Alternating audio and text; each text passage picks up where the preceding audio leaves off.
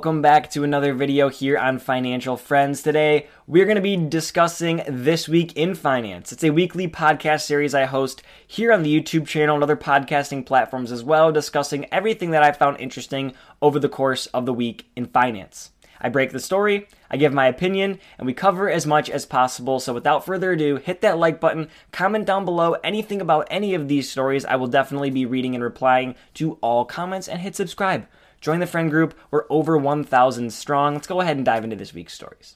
The first one here, you can see it on your screen. Pepsi reported earnings early Wednesday morning. The company beat on earnings per share and revenue with $1.97 EPS versus that $1.84 that was expected, and a $21.97 billion worth of revenue on that top line versus the $20.84 billion that was expected.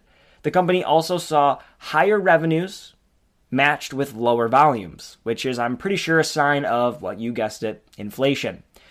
Frito-Lay North America, the division that operates basically all of the chips here in North America, Canada, Mexico, and the United States, saw a 20% increase in revenue, but a 2% decrease in volume. That was also reflected with Quaker Foods North America, a 15% increase in revenue and a 4% decrease in volume, and not quite reflected with the Pepsi Beverages division here in North America, but 4% increase in revenue and a 1% increase in volume. The foreign regions, so overseas, other countries, pretty much the same thing here. Some both increases, some both decreases, and some mixed as well. The company did raise their full year guidance from 10 to 12% organic revenue growth and from 8 to 10% on core constant currency EPS. I have my little blurb down there in the bottom giving my opinion on how I thought that Pepsi was not the perfect bellwether or the perfect ideal first one up on earnings to really get excited because they had a beat on both top and bottom line. They're a grocery store staple. People are going to continue to buy these products. The price of these products is going to continue to keep pace or grow above inflation, so that way the company can continue to profit off of a normally lower margin business. Now, it doesn't quite fit the description of big tech companies. It doesn't quite fit the description of, material companies or utility companies or anything else, banks, financials, completely unrelated to financials. And so for that reason, I'm not quite sure we're going to see a fantastic earnings season. I'm not quite sure we're going to see a poor earnings season. A lot of people think it might be somewhere in the middle. Either way, Pepsi was really the first big dog up, and we had a pretty good report from them, so we will see what happens in earnings season, and obviously, it will be covered here on This Week in Finance. Next up, sticking with grocery store staples, Kroger and Albertsons announcing they could be having a merger as early as the end of this week, or announcing that merger as early as the end of this week, which, if you're watching this, is on Sunday, was a couple of days ago, and me recording it could be tomorrow. Kroger and Albertsons are the first and second largest U.S. supermarkets. Put that into perspective. Number 1 and number 2 could be joining forces. That's like Ford GM. I don't know actually by size if those are the two largest. I'm just assuming. But imagine Ford and GM combine. Obviously, Tesla's in a league of their own. We're not going to count them. Imagine Tesla and Ford combined. That would basically be like this happening. Kroger has 28 stores in 35 states, 420,000 employees, and 25 different banners. Albertsons, if I'd have read what Albertsons numbers were for Kroger, you would have just thought it was perfectly fine. 2,200 stores in 34 states, 290,000 employees, and 22 different banners or 22 different stores. That's massive. The companies have a $32 billion market cap and $15 billion market cap respectively. That's Kroger and then Albertsons.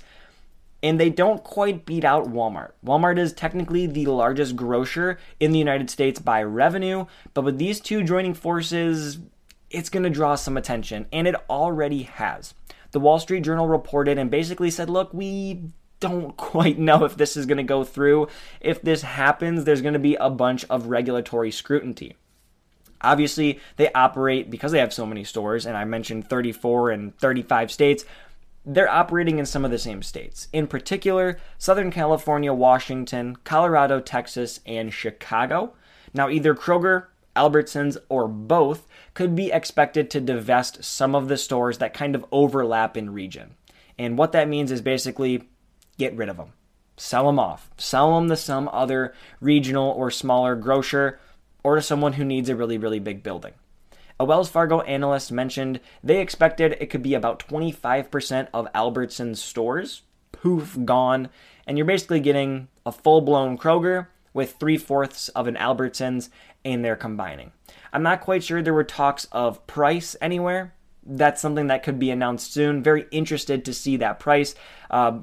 They were up big today. Well, Kroger was up about 1%. Albertsons up about 11%. This is really going to be interesting. Two of the largest grocers in the country joining forces to take on the big dogs. You will see more about this story on This Week in Finance and probably next week. So make sure to stay tuned and hit the bell so you can be up to date on this story. My next big headline here was Netflix's ad-supported plan. They announced this about 7 months ago, and now the plan is coming out. Netflix will launch their ad-supported tier in November, so in a couple of weeks here at $6.99 a month.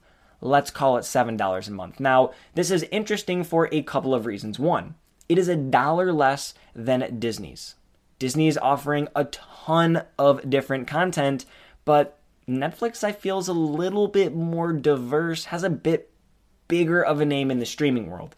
I think Disney, obviously, is a much more diverse company. They have a lot more to offer in terms of not just streaming. You can go to parks, you can buy merchandise, all these other things.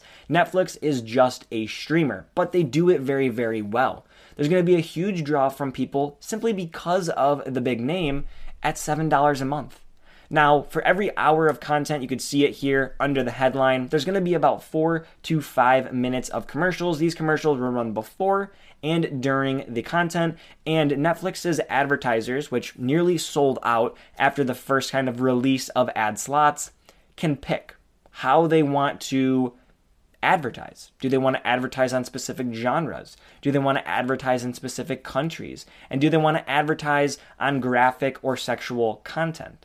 They can select whether or not they want to opt in or opt out of that and where or on what they want to advertise. So this is something that is going to be really interesting. It comes just below that $9.99 mark for the ad-free version and way below the $15.49 or $20 a month option that Netflix currently offers. Some people from within the company do expect that people will be bouncing around. They'll be on the ad tier, they'll be on the non-ad tier, and they'll kind of find what they can support. And they said as well, we're not trying to get people to pick one or the other. We are just offering two good services so that people can then join and we can have advertisers advertise on that ad-supported tier, and we'll take in some more revenue. So I'm really interested to see how this pans out. Netflix was a company I've been harping on because they've been doing poorly recently. And other companies, in the streaming department at least, like Disney, have been doing pretty well. So I'll be keeping an eye on this. I'm very interested to see how this plays out for Netflix. I'm also going to be very interested to see how this plays out for Disney later on down the road when I do believe they launched theirs sometime in December. Don't quote me on that, but I believe that's when Disney's is coming out. So we'll see who can draw more revenue, who's going to have a higher kind of revenue base based on their advertisers. The next story here, I think we're all pretty familiar with what's going on. The Federal Reserve minutes just came out the other day, this being Wednesday, and they said, look, higher rates for longer. This is probably going to be the case when we see numbers like this. Inflation increased 0.4%. That number came out today. That means prices were up 8.2% from what they were a year ago, again reflecting the inflation we saw with Pepsi. So not much to say here. We're trying to do something. We're not doing it. Some people are calling for a 100 basis point hike later.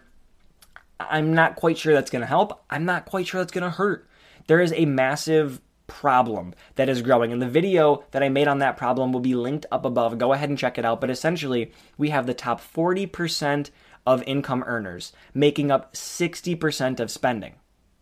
We have the bottom 20% making up just 9% of spending. And if you're looking to decrease demand or spending, you're going to have to hurt that top 40%. And what that's going to do is cause massive amounts of pain to the bottom 20%. So we're going to have to find a way to do this. We're either going to have to pull the plug or keep kind of tiptoeing around. seems as if this isn't working, but obviously rate hikes and the effects that they cause could take about a year or so to kind of play out. Probably, yes, we should have been raising rates a long time ago, but we waited a long time to begin to react, and now we're paying the price. Go ahead and check out that video that was linked up above. I talk more about this topic. All right. There's going to be a big story here with PayPal, and they pretty much walked back exactly what they said. There was going to be a fine from PayPal to your PayPal account of $2,500 if they found that you were spreading misinformation or breaking any one of the other rules that they outlined. This has then been walked back by PayPal, saying that the update went out in error. Now, I was literally just scrolling Twitter when I stumbled upon this story. I didn't look very, very deep into it, but I did go ahead and read the entire PDF that they had released on what was going to be charged, and it seemed as if some people were upset.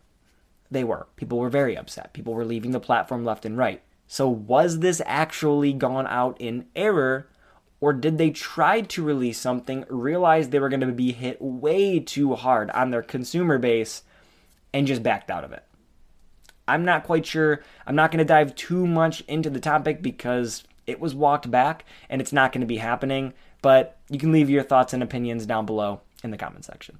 Now, a pretty big story that I talked about early on this week was Rivian. Rivian recalled almost all of its vehicles due to some loose fasteners that essentially caused people to lose control. Now, I've been seeing some videos online. Rivian is solving this problem for all of the people who had recalled vehicles. They're coming out to your driveway if need be. You can drive up to one of their facilities and get it fixed within minutes. So it's not this massive deal where you got to take the vehicle in and get it fixed and maintenance and all this. There's a simple and easy fix to it, but it affects almost all of the cars. The company is looking to produce 25,000 vehicles by the end of this year, and having a recall that hits 13,000 vehicles that were built both last year and this year, it's pretty painful. It's not necessarily a great time for something like this to happen, especially when, again, you're trying to scale up to that $25,000 mark. It doesn't necessarily prove they're rushing vehicles, but it did prove that something within their manufacturing process was not correct. Obviously, and hopefully, that got fixed, but how much that cost them, how much time that had to waste, that's really to be unknown. Now, I love this company. I invested in this company early on. I had since sold my shares in this company. However, I have an issue with the valuation of this business. And I took down some numbers at the time of writing this, and those numbers, because of this volatile market we're in, could have changed. But for the time being, here were the numbers that I pulled. Rivian had a market cap of $31 billion with about 15,000 cars produced at the time. That means they were valued at $2 million a vehicle. Ford, on the other hand, they were worth $49 billion and had produced 872,000 vehicles in just 2022 alone, meaning they're worth $56,000 a vehicle. So you have Rivian, a company unproven, worth $2 million a car, and Ford, a proven behemoth, worth $56,000 a car.